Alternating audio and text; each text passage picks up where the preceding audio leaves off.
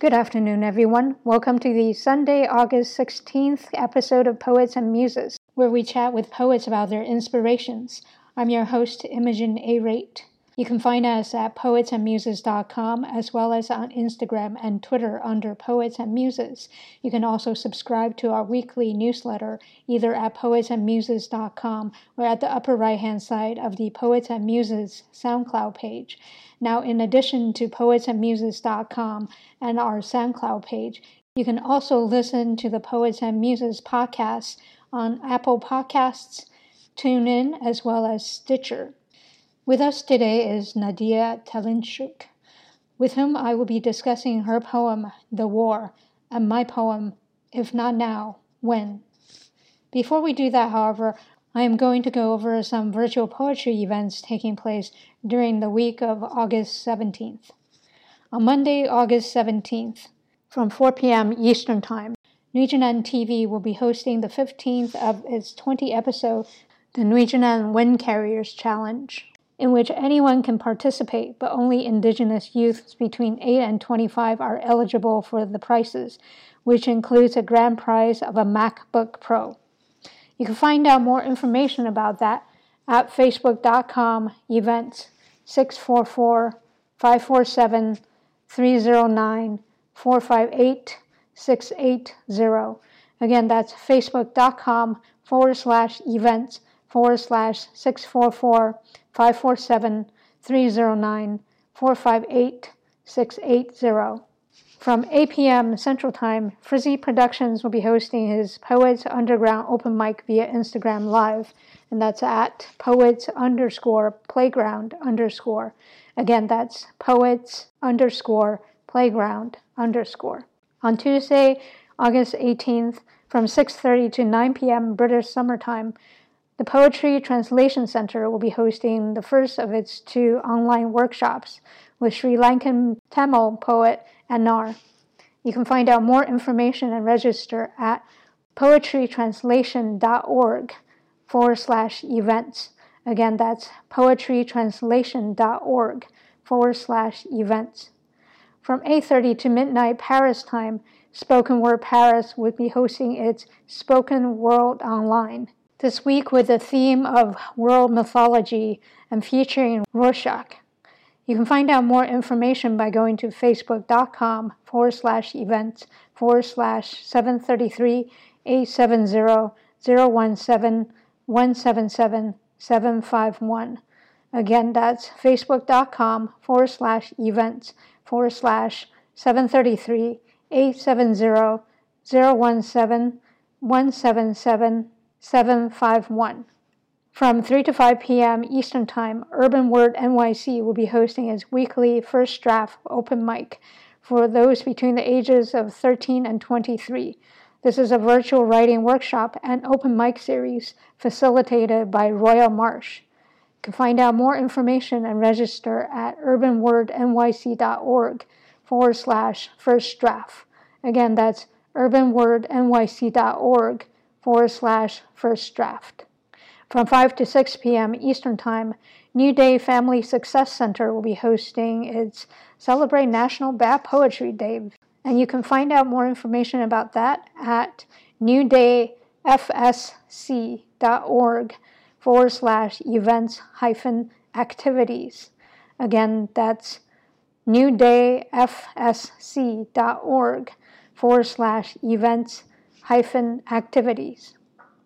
From 5 to 5:30 p.m. Arizona time, Arizona Masters of Poetry will be hosting its Speak Poet via Instagram Live at Arizona Masters of Poetry.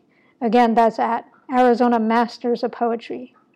On Wednesday, August 19th, from 8:30 p.m. Beirut time, Sidewalk Beirut will be hosting its weekly online open mic. You can find out more information by going to their Instagram at sidewalk_Beirut. Again, that's at sidewalk_Beirut. Signing up to participate starts at 8:15 p.m. From 3 to 4 p.m. Eastern Time, Nui-Jinan TV will be hosting its weekly Nui-Jinan's Got Talent, which showcases Indigenous youths between 13 and 25 years old. This will take place on Instagram Live. To participate, you should RSVP at Nwejinan TV. That's NWEJINAN TV. Again, that's NWEJINAN TV. From 7 p.m. Eastern Time, White Whale Bookstore will be hosting its book reading. Pretty Owl Poetry presents Issue 26, featuring Hannah Kajandig Taylor, Talia Gordon, and P. Hodges Adams. You can find out more information by going to whitewhalebookstore.com/events. Again, that's whitewhalebookstore.com/events. From 8 p.m. Eastern Time, a poet named Superman will be hosting his weekly Release Therapy open mic via Instagram Live at A Poet Named Superman. Again, that's A Poet Named Superman. On Thursday, August 20th, from 5:30 to 6:30 p.m. Eastern Time, Mutual Arts Philadelphia will be hosting its Art of Activism, Poetry is the Secret Language of Revolutionaries, featuring Ursula Rucker, Nina Lyrespect Ball, in conversation with host Ginger Rudolph. You can find out more information by going to muralarts.org/events. Again, that's muralarts.org/events. From 6:30 to 7:30 p.m. Eastern Time, the Tiny Cupboard will be hosting its virtual poetry night. You can find out more information and register at thetinycupboard.com/events. Again, that's thetinycupboard.com/events. From 7 to 8 p.m. Arizona time, Phonetic Spit will be hosting its weekly open mic via Instagram Live at Phonetic Spit. That's PHONETICSPIT. Again, that's PHONETICSPIT. From 7:30 to 9 p.m. Arizona time, District 4 Poetry will be hosting its monthly poetry open mic. You can find out more information at facebook.com/District4Poetry. Again, that's facebook.com/District4Poetry. 4 is the number 4. From 7 to 8:30 p.m. Central Time, the Barrington Cultural Commission will be hosting an event called 10 Poems by Local Poets. You can find out more information and sign up at barringtonswhitehouse.com/event. Again, that's barringtonswhitehouse.com/event. Barrington is spelled Barrington. Again, that's Barrington. On Friday, August 21st, from 12 to 1 p.m. Pacific Time, Bridge Projects will be hosting its virtual poetry readings.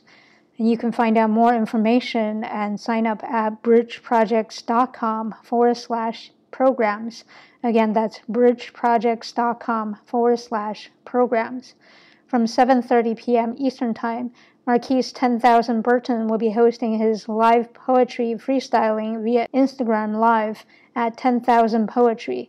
Again, that's at 10,000 Poetry, with 10,000 spelled out. On Saturday, August 22nd, from 5 to 5:30 p.m. Arizona time, Arizona Masters of Poetry will be hosting its Speak Poet Saturday via Instagram Live at Arizona Masters of Poetry. Again, that's at Arizona Masters of Poetry. From 6 to 7:30 p.m. Eastern Time, New Women's Space will be hosting its bi-weekly open mic night. You can find out more information and sign up at newwomenspace.com/events. Again, that's newwomenspace.com/events. On Sunday, August 23rd, from 2 p.m. Eastern Time, Pure Ink Poetry with our past poet guest, Brandon Williamson, will be hosting its video slam. You can find out more information and sign up at pureinkpoetry.com. Again, that's pureinkpoetry.com. Brandon is not only our past poet guest from June, he has also launched a new poetry album, which you can find and purchase at brandonwilliamson.hearnow.com. Again, that's brandonwilliamson.hearnow.com. And now let us welcome our poet guest of the week, Nadia Telenchuk. Hi, Nadia. Thank you very much for coming on to Poets and Muses. Hi, Imogen. Thank you for inviting me. Of course. You brought with you the poem, The War. I would love for you to tell us a little bit about yourself before we dig into that. I am originally from Ukraine, Mm-hmm. and I have moved to Berlin about 6 years ago. Mm-hmm. I'm living and working here. Mm-hmm. Although I do still feel a very close connection to my homeland, I'm still trying to stay involved as much as I can in the projects that have to do with it. As you might have heard, there has been a war going on in the eastern Ukraine for 6 years now. It started in 2014. It started basically as just like local revolution, some separatist movement, which was then backed up by the Russian government. And this whole conflict got spun out onto a new international level. And this war has been going on ever since. 6 years ago, Crimea Peninsula was also annexed by Russia, which was actually a violation of international law.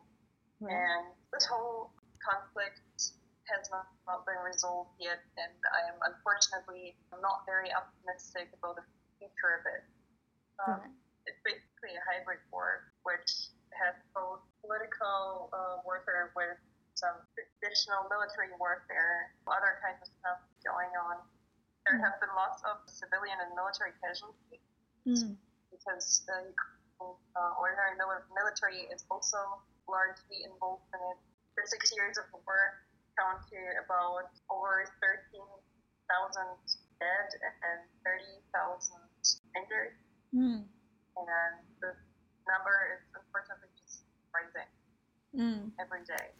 Maybe you would also have better insight on this, but I kind of have the feeling that Western media have not been talking about this for years anymore.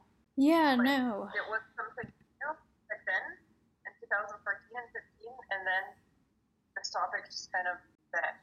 Yeah. There's not much current news on it, the war, and I don't think, well, I'm American, so I mean, we here do not pay that much attention to international news unless you're in certain lines of work or you have family, and there are a good number of Ukrainians, also people from Eastern Europe in general that probably are more tuned into the situation. Unfortunately, with our political situation, it makes it more, I guess, not as politically expedient to talk a lot about the war. It's just all the matter of priority, as I understand.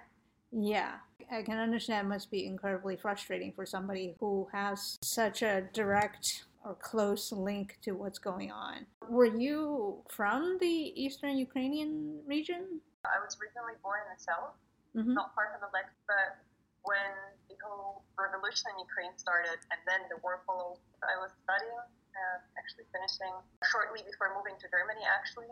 The whole revolution was going on about 2 subway stops away from where I was living, so I could actually see smoke from the main square out from my window. And it was a bit terrifying. Yeah, I can only imagine. And I'm sorry you had to go through that. So you were in the process already of migrating to Germany? I finished my bachelor's in Kiev, and I was going for my master's program in Germany. And it was just a matter of which university would finally accept me. But I have started the process long before all of the situation has begun in Ukraine. Right. And of course, I was just having some double thoughts about this, and a little bit cold feet. Should I go? Should I not go? Right. How will this whole situation develop at all? Right. But yeah, I think most of the application processes for international degrees, they start about a year before you are actually accepted. Right. Yeah, that makes sense. So it took me a while to get here. Yeah. I'm glad for your safety, at least, that you are in a different country. Of course, that does not help your fellow countrymen. Ukraine is big, like rapidly. Right. Ukraine is the largest country, with the largest area in the European continent. And just because the war is happening in the east, of course, there are lots of bad influences, not only directly on people and people's lives in other regions, but also for the economy and for the whole political situation. Right. But you don't see the war in other parts as much as it is present in the east. Right. So I wonder, maybe now is a good time for you to read your poem The War, and then we can talk about it. Sure. I wrote this poem back in 2015 when conflict has been going on for over a year. Mm-hmm. I would just like to do a little disclaimer here that I usually do not write about politics that much. Mm-hmm. I'm rather a lyrical poet, and I write in 4 languages, the ones that I know so far, more about love and emotions and about other things that inspire. But this topic is just so close to my heart that I could not ignore it, and the words have formed themselves. Right. The war. A word I often heard before. My grandma used to tell me of the 40s. I never thought this word could be so sore. I never thought it could be mind distorting. This word has never seemed to hit so hard. It's something you're simply not expecting. It's God who watches every soldier start. It's God who hears prayers to protect him. The war. What does this simple word elude? I'd like to think it's just historic science. I'm proven wrong by every martial salute, by every order, and by each alliance. One syllable in words should not be war.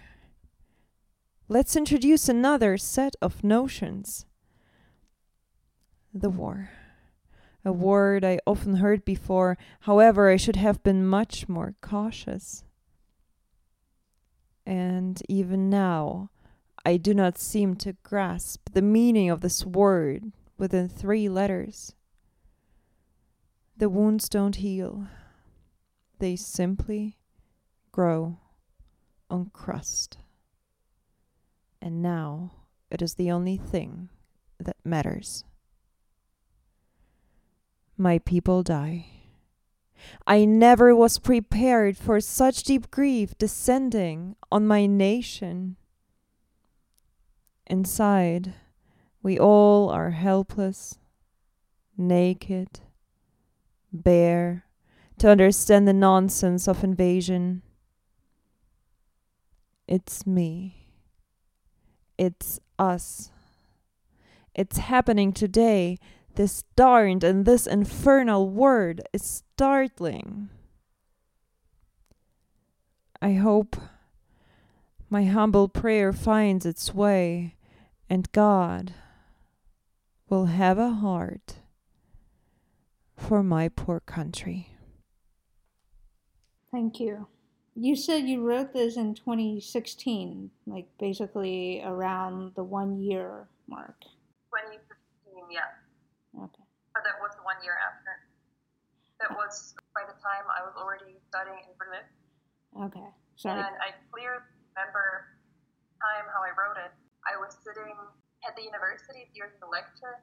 I think it was about development economics, but I'm not sure what the exact topic was. I just could not concentrate on the class, not at all. And I would sit there and so grief and all of these negative emotions and the question, why does it have to happen to my country? They all kind of rose in me, so I had to write it. Right, yeah. So 2015 then, sorry, I heard wrong. And I forget if you mentioned before what you were studying. I was studying international economics, and now I'm working in the marketing sphere, B2B marketing, Okay. which is actually quite hard under the current circumstances. Yeah. Most of our activities were about events and exhibitions, which are all now canceled and postponed. Right. But everybody's still trying. Yeah, we have to, right? That's we can only try. I don't know because there's not much news on it. Is the war still happening right now? It is. It actually is, and I do get the question quite often here because people have not been hearing much about it, Right. and it's not present in the media in their head right now. Right. Of course, the numbers of people injured are not as drastic as first years, but there are still people dying every day. There are still shootings. Right. Although Ukraine has tried ceasefire many times, and there have been many international talks about it. Right. People have signed different treaties, but none of those work. Yeah. Yeah. I remember a few of them a few years back. The war has created many different instabilities, and socially, the effect has been really drastic. There were lots of internally displaced people. Right. And 2016, Ukraine was in top 10 countries by the number of displaced people. Oh, wow. Wow. That's a lot. That's not the statistic you want to be at. No, you do not.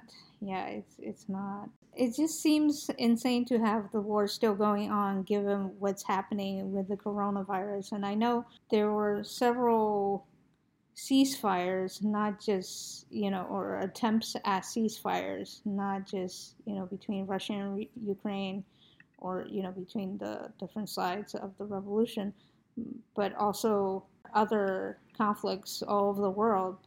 Because of the coronavirus, there were temporary stops. So was there a similar temporary stop in the beginning of or I guess in the middle of the coronavirus? Because Russia did not get infections until somewhat later than the rest of Western Europe, I think. Well, the thing about Russian statistics, you shouldn't trust it. Right, there's that. The problem is that they don't really account for all of the corona cases. Right. And don't really submit real numbers. The thing is, in Ukraine, it's basically saying so. All of the international statistics for the virus that you can see on websites, it's not true. Not for our country. Wow.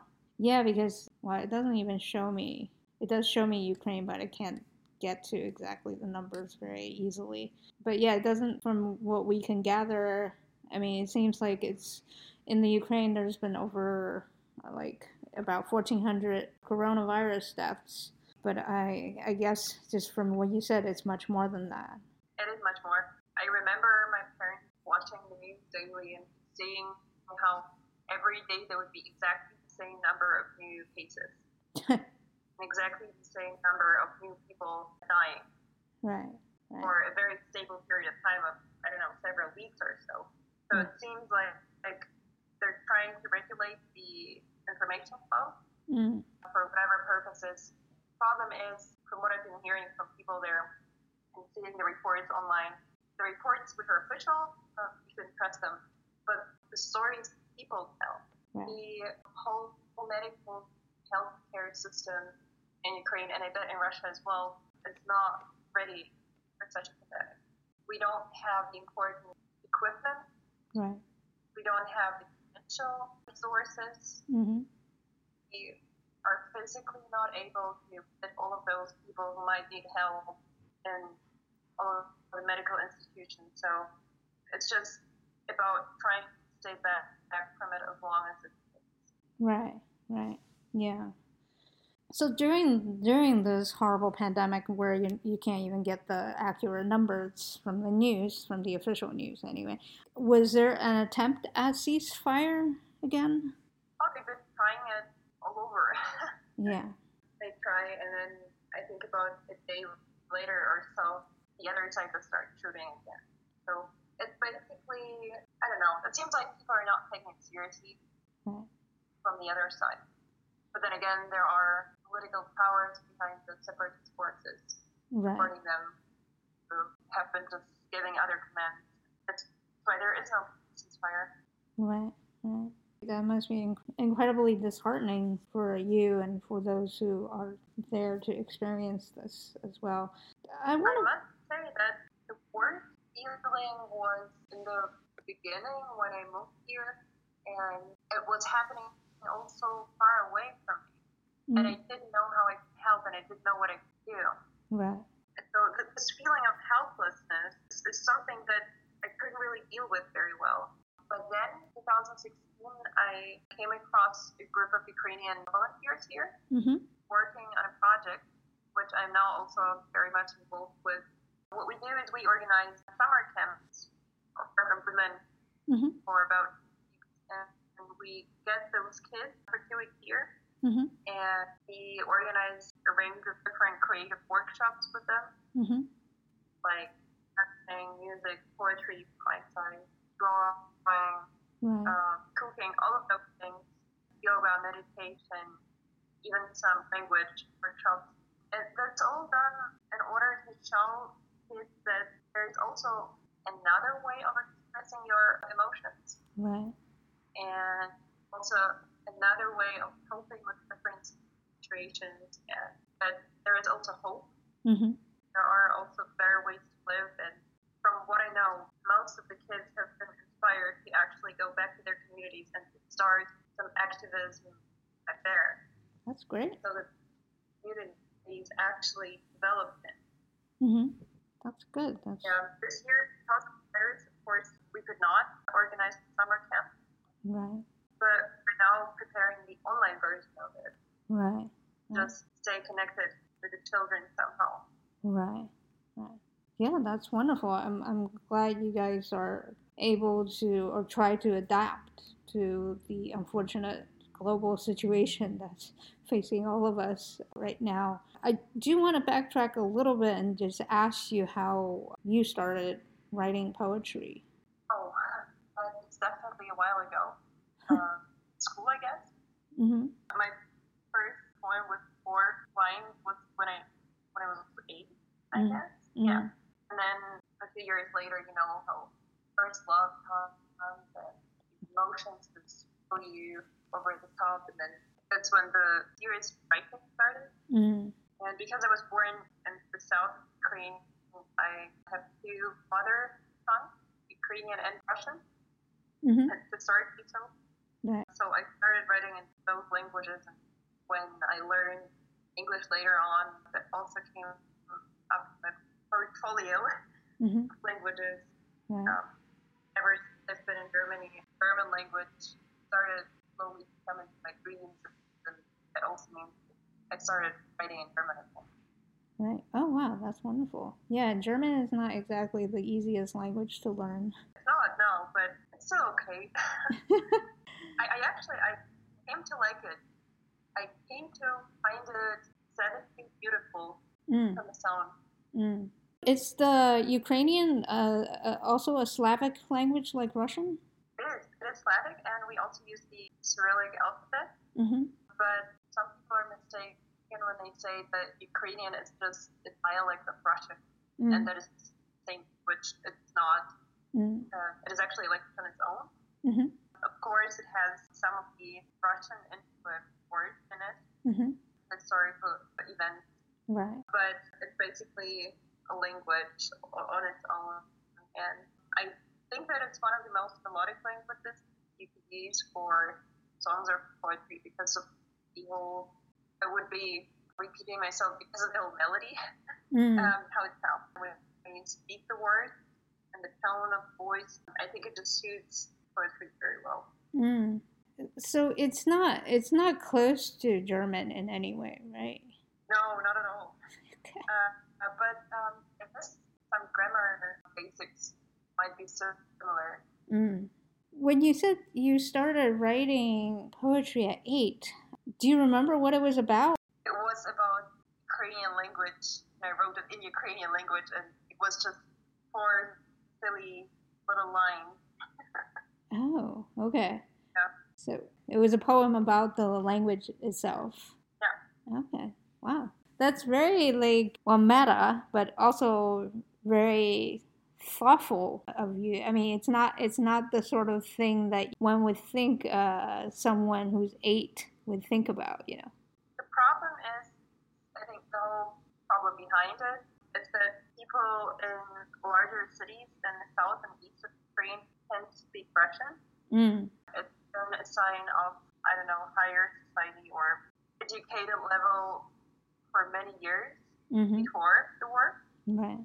And most of the schools were also Russian.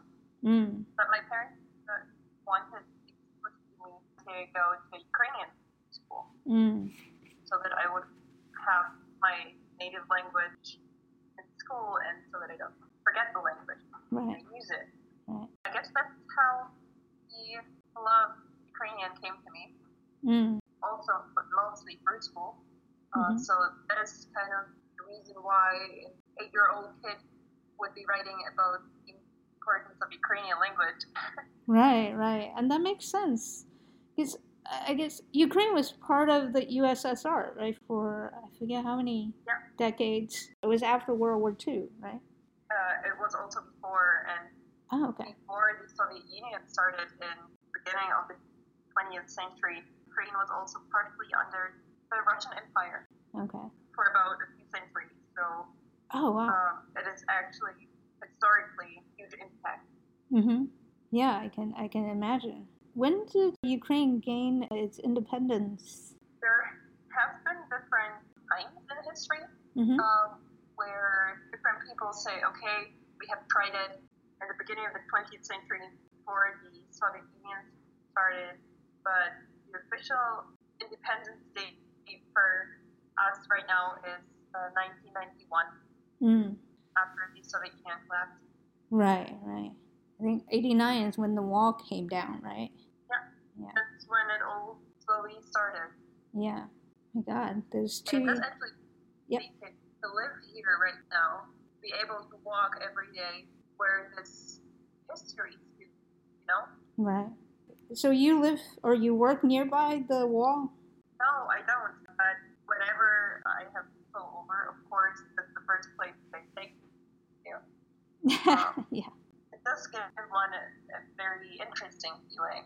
Yeah, it does. And I think culturally too, because I was in Berlin and I was in both Western and Eastern Germany. And you can actually tell the difference. I mean, one of which is that Germans from the western part of Germany speak a lot more English, which I was both thankful for and also kind of rueful for because I wanted a chance to practice my terrible, horrible, very little German. I'm sure it's not that bad.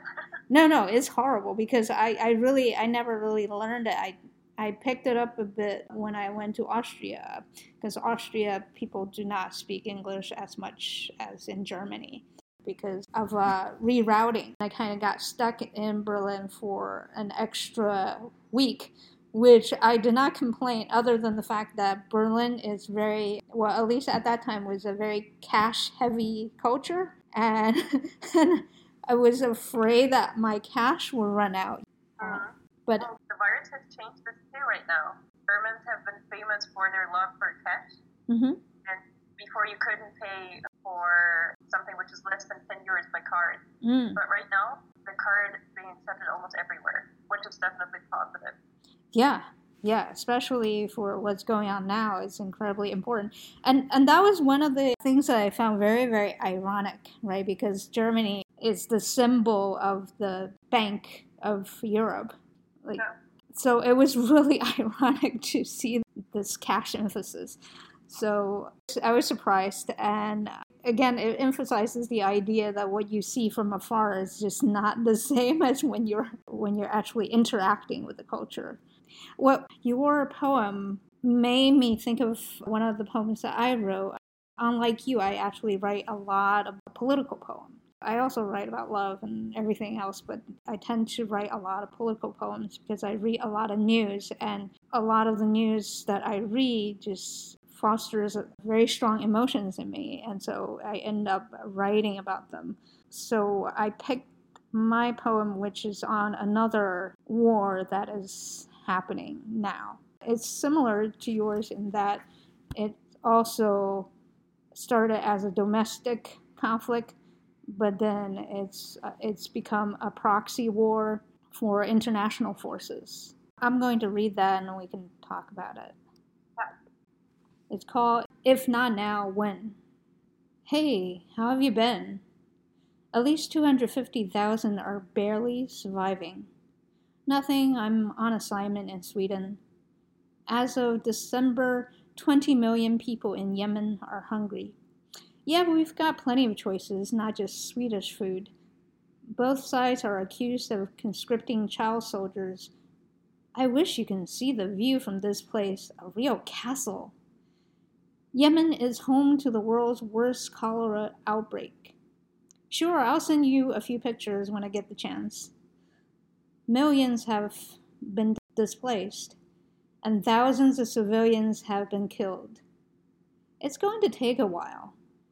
At the moment, this is all about building confidence and setting the stage for bigger negotiations to take place next year. We had a banquet tonight. I'm stuffed. 70% of Yemen's population is food insecure. Yeah, I'm ready for bed. It's going to be a long day tomorrow. Eventually, he hopes for a ceasefire around a key port or the reopening of an airport to allow resources to enter the country. Kiss the kids for me. I should see you during Christmas break. A child under 5 dies in Yemen every 10 minutes. Oh, it is a very strong piece. Thank you. And I noticed that you have combined parts of the news post. Mm-hmm. And I really like the parallel that you're drawing between your experiences, or the experiences of the teller, of one main actor, and then the actual situation which is happening at another place in the world. It's this drastic comparison.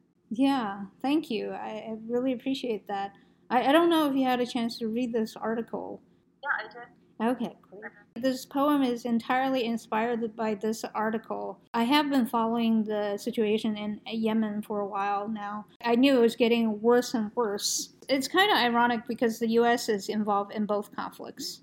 And specifically, our current president is indirectly involved in both conflicts because he supports both countries that are backing the separatists. I'm not as familiar with the Ukrainian situation. One of the links of the two conflicts is the US and is also our current president in particular.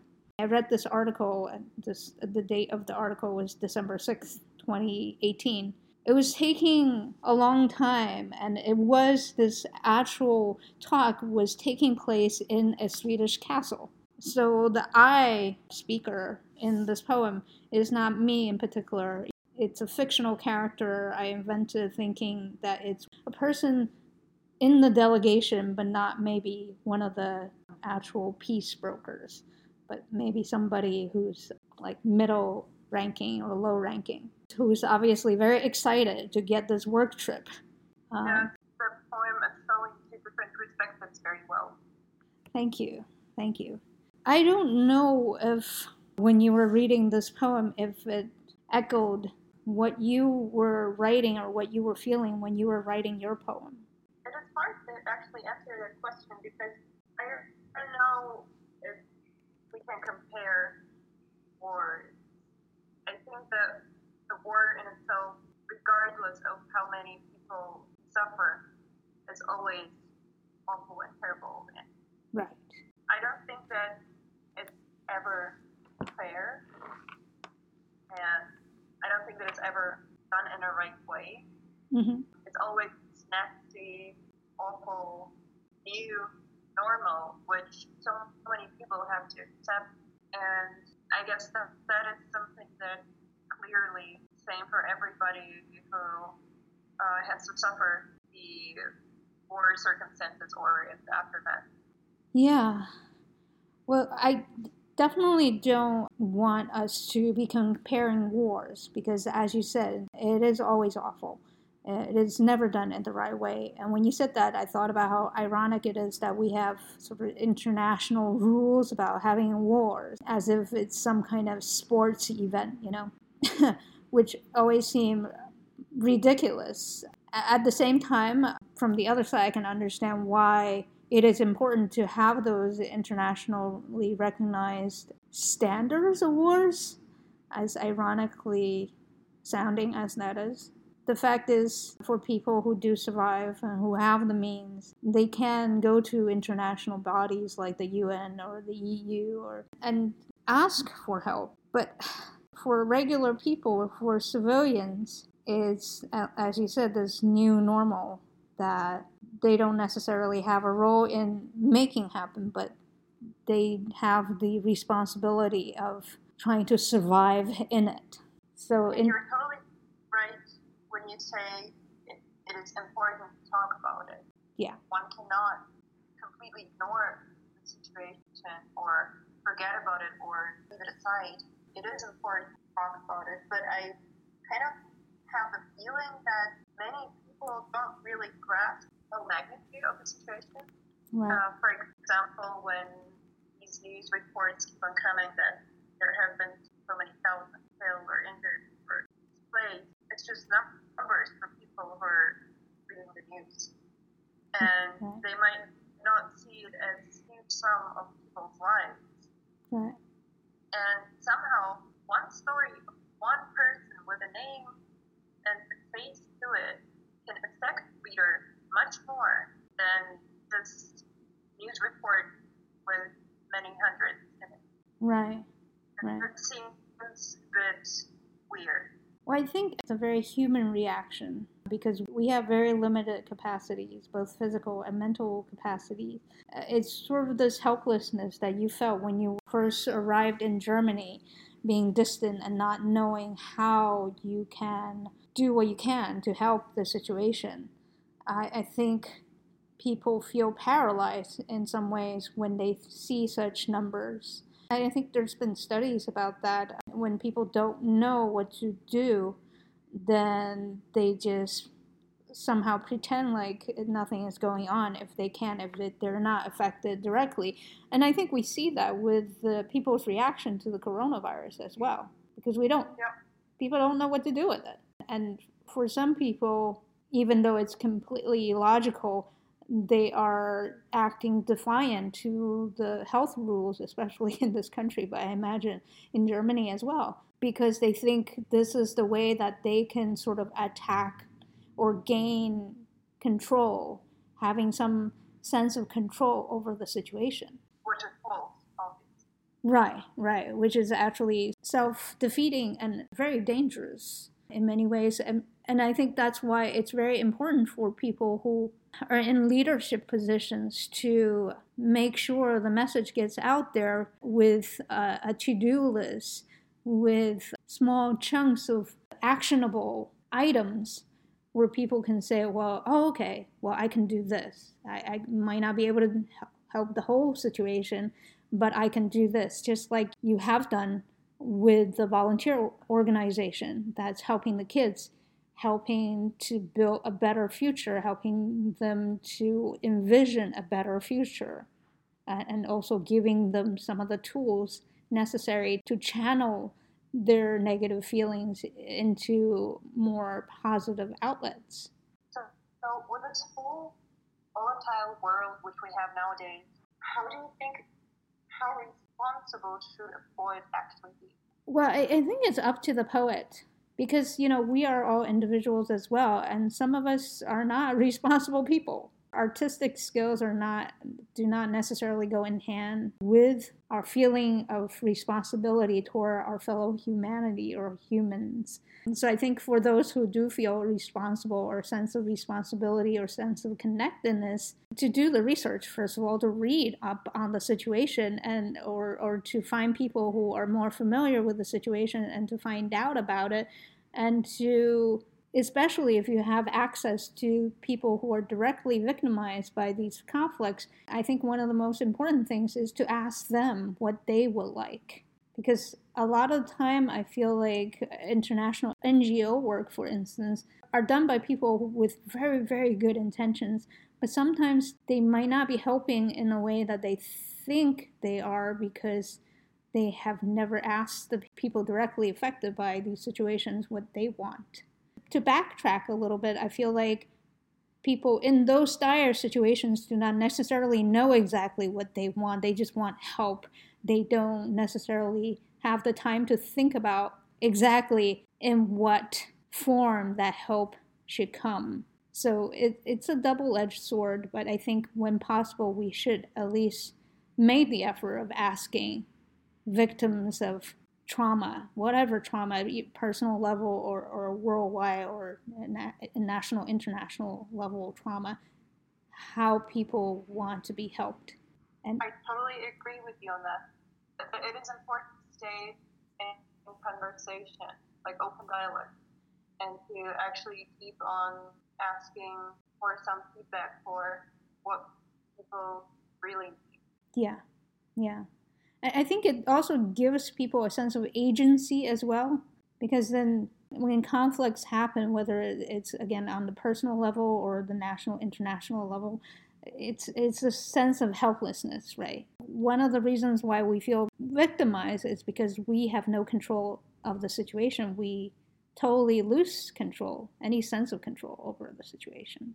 So having that feedback loop has both a real effect and a psychological effect of saying to the victims to say, oh, okay, I actually matter. I still matter to people. I'm not just a number. I'm still a human being. Because even in these refugee camps, people lose a sense of who they are because they are not allowed to, it's so restricted. People are not allowed to go around to do what they can to survive or use their skills that they personally possess. So again, you lose your sense of identity. I don't know if you had a chance to hear. I spoke with a poet who's a refugee from the Democratic Republic of the Congo when I was in Uganda. I must have missed that episode. Oh, I'll send you the link in case. Maybe. Okay, yeah. So this organization in Uganda, this poetry arts organization in Uganda, has gotten funding from the EU to go teach spoken word to refugees. And that's how I met this particular poet who's a refugee. It's through that organization, through one of their events. Back to our poems. So when I was asking you the question before about if you felt any kind of reverberation with the feelings you had when you were writing your poem, I was asking more about that, whether, because there will be similar feelings, even though it's not about the same war, obviously, or about the same country. Because the invocation of feeling is why I chose my poem, because to me there were so many similarities, even though obviously on the individual level it's different.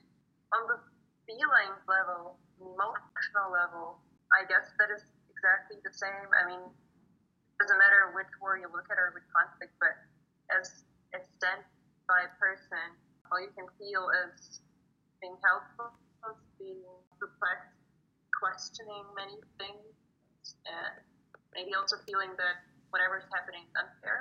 Mm-hmm.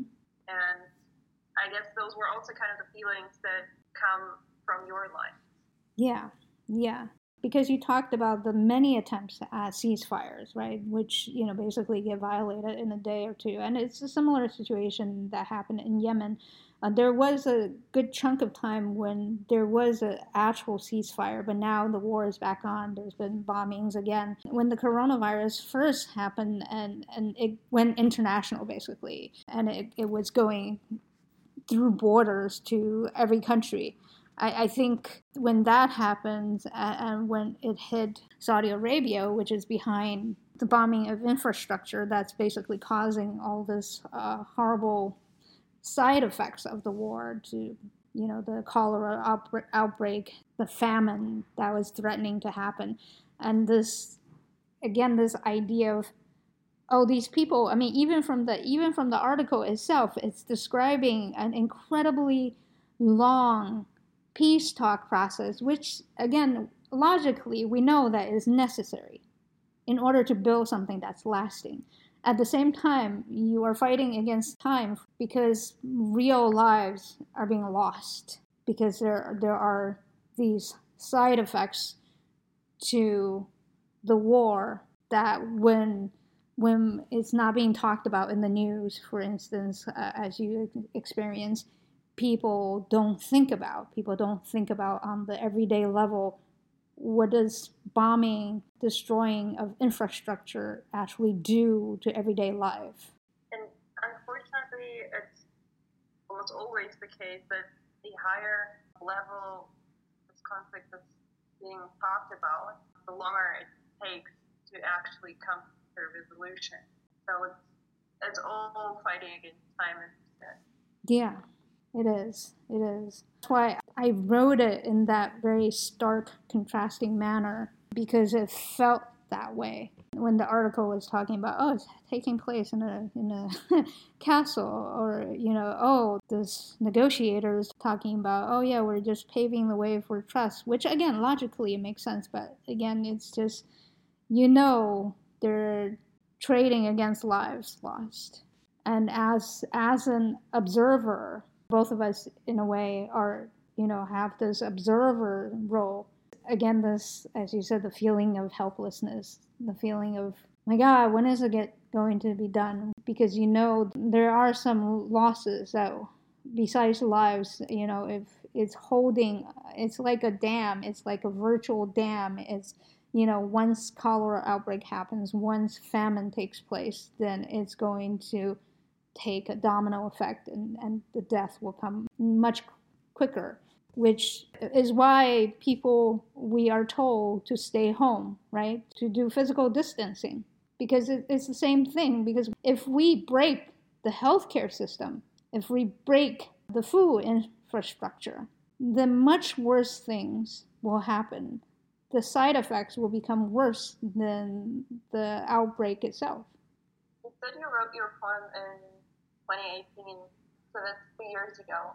How have your feelings towards this situation changed over this time? I'm fortunate that when I write something, I get a release of feeling, then I personally can put it away for a while. It is something that's in my mind, though I don't have personal connections to Yemen as you do with Ukraine. So I am lucky and privileged in the sense that I can put it away if I want to. I can shut the news out if I want to, but I still do read up about it, and I get the news feed about it because I read up on it. You know how the search algorithms work. The more you read up on something, the more news you get about it. So I do still get news about it, and I'm really disheartened to find that the war is back on, that people have somehow, quote unquote, adjusted to the coronavirus, to the devastation of the coronavirus, and or just maybe just ignoring the risk of the coronavirus. I suspect it is sadly the latter.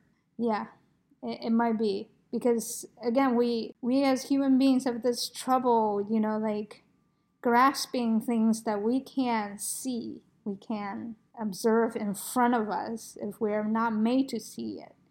We kind of just we can, I think in some ways we're just intelligent enough to do ourselves in. I don't know if you know that expression. You're given enough rope just to hang yourself with. Yeah, I get it. Yeah. It's very disheartening because in these situations, we are really dependent on. I feel like I'm using every cliche there is. We are depending on the weakest link amongst us, basically. And well, we know that risks cannot come from out of nowhere, so actually do have a meaning. Right now. Yeah, and I feel like all these wars, all these infrastructural damage through wars, through conflict, through neglect, willful defunding of needed infrastructure has made all of us who are in that situation, in those situations, or on the receiving end of those situations, more vulnerable to something like the coronavirus, to climate change, to all of these things that when we had the time to fix, we just said, well, no, it's in the future, it's not going to affect us, we're not going to fix it. The ironic thing is that there is a link to temperature rise and violence or violent behavior as well. The climate change that we're facing, and also the resources that are becoming more stretched because of climate change, will in turn cause more conflict. And so it's so strongly interconnected. Yeah, they're all very interconnected. I really appreciate our talk today, and I appreciate you enlightening me and hopefully enlightening some of the listeners about the situations both in Ukraine and in Yemen, both of which are not talked about as much as we like them to be, and both of them are not addressed in the way that we like them to be. At the same time, and from my side, I'm also very grateful to you because you have let me talk about something which might not be the very first topic that comes to your mind. I get it's not comfortable to talk about war in general, but it's also important. So thank you for giving me the chance. Yeah, no problem. I really appreciate that you were willing to open up about it and talk about it because, again, like you said, a personal story is much more relevant to people than looking at numbers, even if those numbers are just horrendously large. In fact, the larger numbers tend to shut down people's emotions because they feel like they need to self-protect. So I'm really grateful that you spend this time with me. Before I let you go, I would love for you to tell the listening audience where people can find you. I don't know if you attend regular virtual readings still, which ones you attend, and also how people can follow you on social media. Well, ever since being in Berlin, I have been an active member of Berlin Spoken Word. Mm-hmm. And that's actually how we met, remember? Yeah. But I think they don't do it online anymore. They have moved offline a few weeks ago. Okay. And they're trying to do this with limited seating and reservations and everything. Right. We'll see how this goes. Right. Other than that, I do have a public page on Facebook, mm-hmm. which is very easy to find. It's Nadia with 3 eyes. Mm-hmm. There's actually a story behind it. Go ahead, tell it. My full name and password is Nadia with double I, mm-hmm. Because this is the way how you transcribe Ukrainian into English letters. And many people in Germany have never seen such a name, or at least this version of a name. Mm-hmm. Whenever I would be writing my name somewhere at an official institution, they would be asking me, are you sure you wrote your name correctly? And the question was so ridiculous. Like, literally, how stupid do you think I am to write my name in the wrong way? Yeah, so just to eliminate all further questions, I added an I. Mm-hmm. So now Nadia with 3 eyes. Okay, so the Facebook one is Nadia with 3 eyes. Yeah, that's one. Okay, great. I'm not really on other social media though. Okay, that's fine. As long as people can follow you on Facebook, that's fine. They can contact you. So then the proper way to say your name is actually Nadia Telenchuk? Yeah, that is correct. Okay. That's good to know. I'm going but, to... the Nadia version is actually more internationally convenient. Yeah, but this is your episode, so you get to, be presented the way you want to be presented. Is your name. I can't give you much, but at least that, Yeah, Thank you. Thank you. No problem. Thank you again for your time. Don't forget to check out the episode notes for this podcast, as I've included a number of articles about both the Ukrainian and the Yemen wars. You can find us at poetsandmuses.com or via Instagram or Twitter under Poets and Muses. You can also subscribe to our weekly newsletter either at poetsandmuses.com or at the upper right-hand side of the Poets and Muses SoundCloud page. Now, in addition to the Poets and Muses website and SoundCloud page, you can also listen to the Poets and Muses podcast on either Apple Podcasts, TuneIn, or Stitcher. Thank you very much for listening. I'm your host, Imogen A-Rate. I hope you have a safe and healthy week, and I look forward to bringing you another episode next Sunday.